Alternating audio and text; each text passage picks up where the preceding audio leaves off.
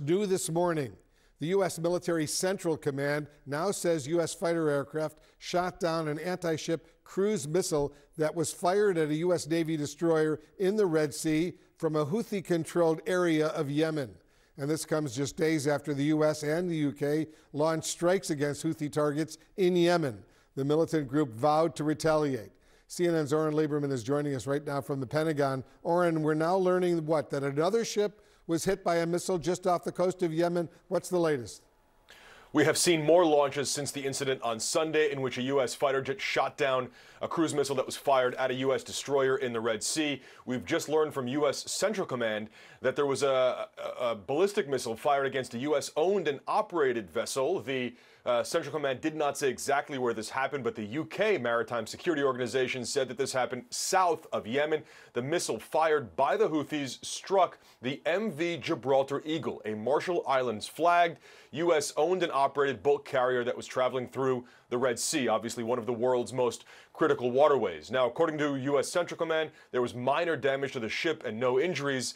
And crucially here, the ship itself remained seaworthy, which is that it continued on its way as part of its voyage. But of course, the Houthis had promised to retaliate. They said that any U.S. or U.K. asset was a legitimate target. So this, perhaps part of the retaliation and the response that the Houthis had promised against the much more widespread U.S. and U.K. strikes that we saw on Thursday evening. Worth pointing out that the U.S. then carried out a follow-on strike 24 hours later. The Pentagon and the White House had expected a Houthi response. This may be part of it, but the expectation is there will be something, frankly, bigger, broader, and more powerful coming from the Houthis. Still, this is now the third or fourth launch we've seen from Houthi territory following the U.S. strikes. Makes clear that the Houthis retain and still have quite a bit of military capability to try to threaten Red Sea shipping here. The U.S., the U.K., and the other coalition there trying to safeguard that shipping to make the waterway safe. Wolf, I think with what you see here playing out over the last 24 hours, it is impossible to say that the waterway is safe at this point, even as the U.S. tries to get there. Yeah, Oren Liebermann at the Pentagon for us. It looks like this situation is escalating big time indeed. All right, thanks very, very much. All right, we're taking you now to the House of Commons, where we're hearing Prime Minister Rishi Sunak speaking. Let's listen in. They fired on our ships and our sailors. It was the biggest attack on the Royal Navy for decades. And so we acted. We did so in self-defense, consistent with the UN Charter, and to uphold freedom of navigation, as Britain has always done.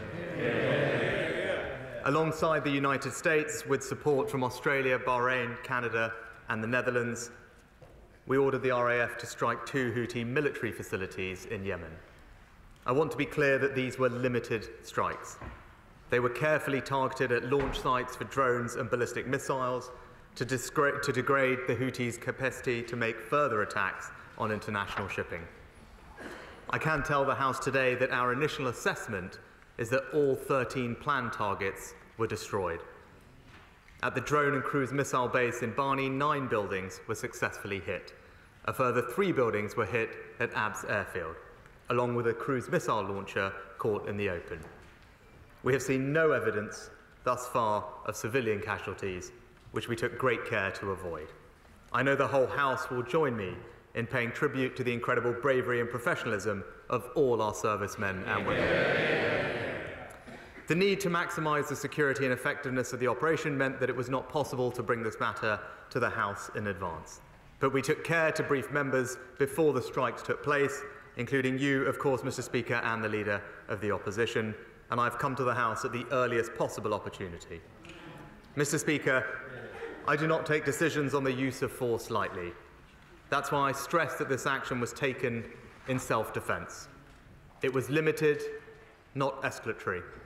It was a necessary and proportionate response to a direct threat to UK vessels and therefore to the UK itself. And Mr. Speaker, let me be absolutely clear why the Royal Navy is in the Red Sea. They are there as part of Operation Prosperity Guardian, protecting freedom of navigation as a fundamental tenet of international law. The Houthis' attack on international shipping have put innocent lives at risk. They have held 1 crew hostage for almost 2 months, and they are causing growing economic disruption. Global commerce cannot operate under such conditions. Containers and tankers are having to take a 5,000-mile detour around the Cape of Good Hope. That pushes up prices and imperils the passage of goods, foods and medicines that the British people and others rely on. We have attempted to resolve this through diplomacy. After numerous international calls for the attacks to stop, a coalition of countries gave the Houthis a clear and unambiguous warning 2 weeks ago. Last week, the UN Security Council passed a resolution condemning the attacks and highlighting the right of nations to defend their vessels and preserve freedom of navigation. Yet, the Houthis continued on their reckless path. Mr. Speaker, we shouldn't fall for their malign narrative that this is about Israel and Gaza. They target ships from around the world. We continue to work towards a sustainable ceasefire in Gaza and to get more aid to civilians. We also continue to support a negotiated settlement in Yemen's civil war. But I want to be very clear that this action is completely unrelated to those issues. It is a direct response to the Houthis' attacks on international shipping. And we should also recognize the risks of inaction. It would weaken international security and the rule of law, further damage freedom of navigation in the global economy, and send a dangerous message that British vessels and British interests are fair game. And there is another point here, which is often overlooked. The Houthis' attack risks worsening the dire humanitarian situation in Yemen itself. The UK helps to feed around 100,000 Yemenis every month, with aid arriving via the very sea routes that the Houthis have in their sights. So, Mr. Speaker, the threats to shipping must cease. Illegally detained vessels and crews must be released, and we remain prepared to back our words with actions. Right, British Prime Minister Rishi Sunak there speaking at the House of Commons, committing to more aid for Ukraine and talking about that if Putin wins, he will not stop there. But importantly, Rishi Sunak also took us through the US-led coalition to strike back Houthi assets in Yemen to try and ease what we've been seeing over the past few weeks, and frankly since the war began between Israel and Gaza, the disruption of trade and vessels, the attacking of vessels by Houthi rebels in the Red Sea. He says that this was all a part of a defense strategy, and also saying that he couldn't take this decision to the House of Commons because it was a security risk. We've got Clare Sebastian following developments for us from London. Claire, we've been hearing now from Rishi Sunak important messaging coming through, also justifying why the UK was involved in this US-led strike in Yemen, justifying this, saying it is important to try and figure out a way to secure that Red Sea line, and the Royal Navy, important part of that.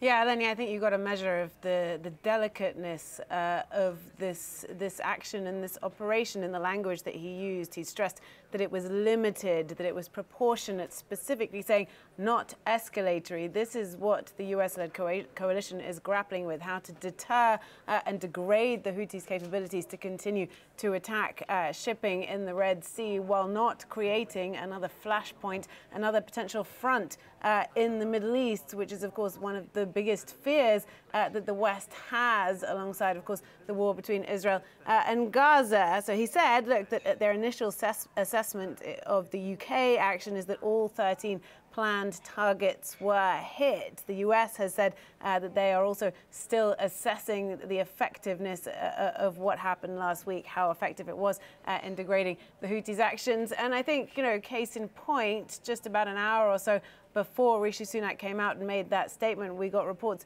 coming in that the US Central Command has now confirmed that a Houthi anti-ship ballistic missile struck a US-owned and operated vessel just off Aden in Yemen, in the Gulf of Aden. That is not adjacent to Houthi-controlled areas in Yemen, but it does fit a pattern, and the US is now attributing that to the Houthis. So this continues. It's clear that the operation to try to stop these attacks on shipping in the Red Sea is not yet done. But for Rishi Sunak, an important moment here. This is the first time he's authorised military action as Prime Minister, and now standing before his Parliament to justify that. He's likely to get questions on this from MPs.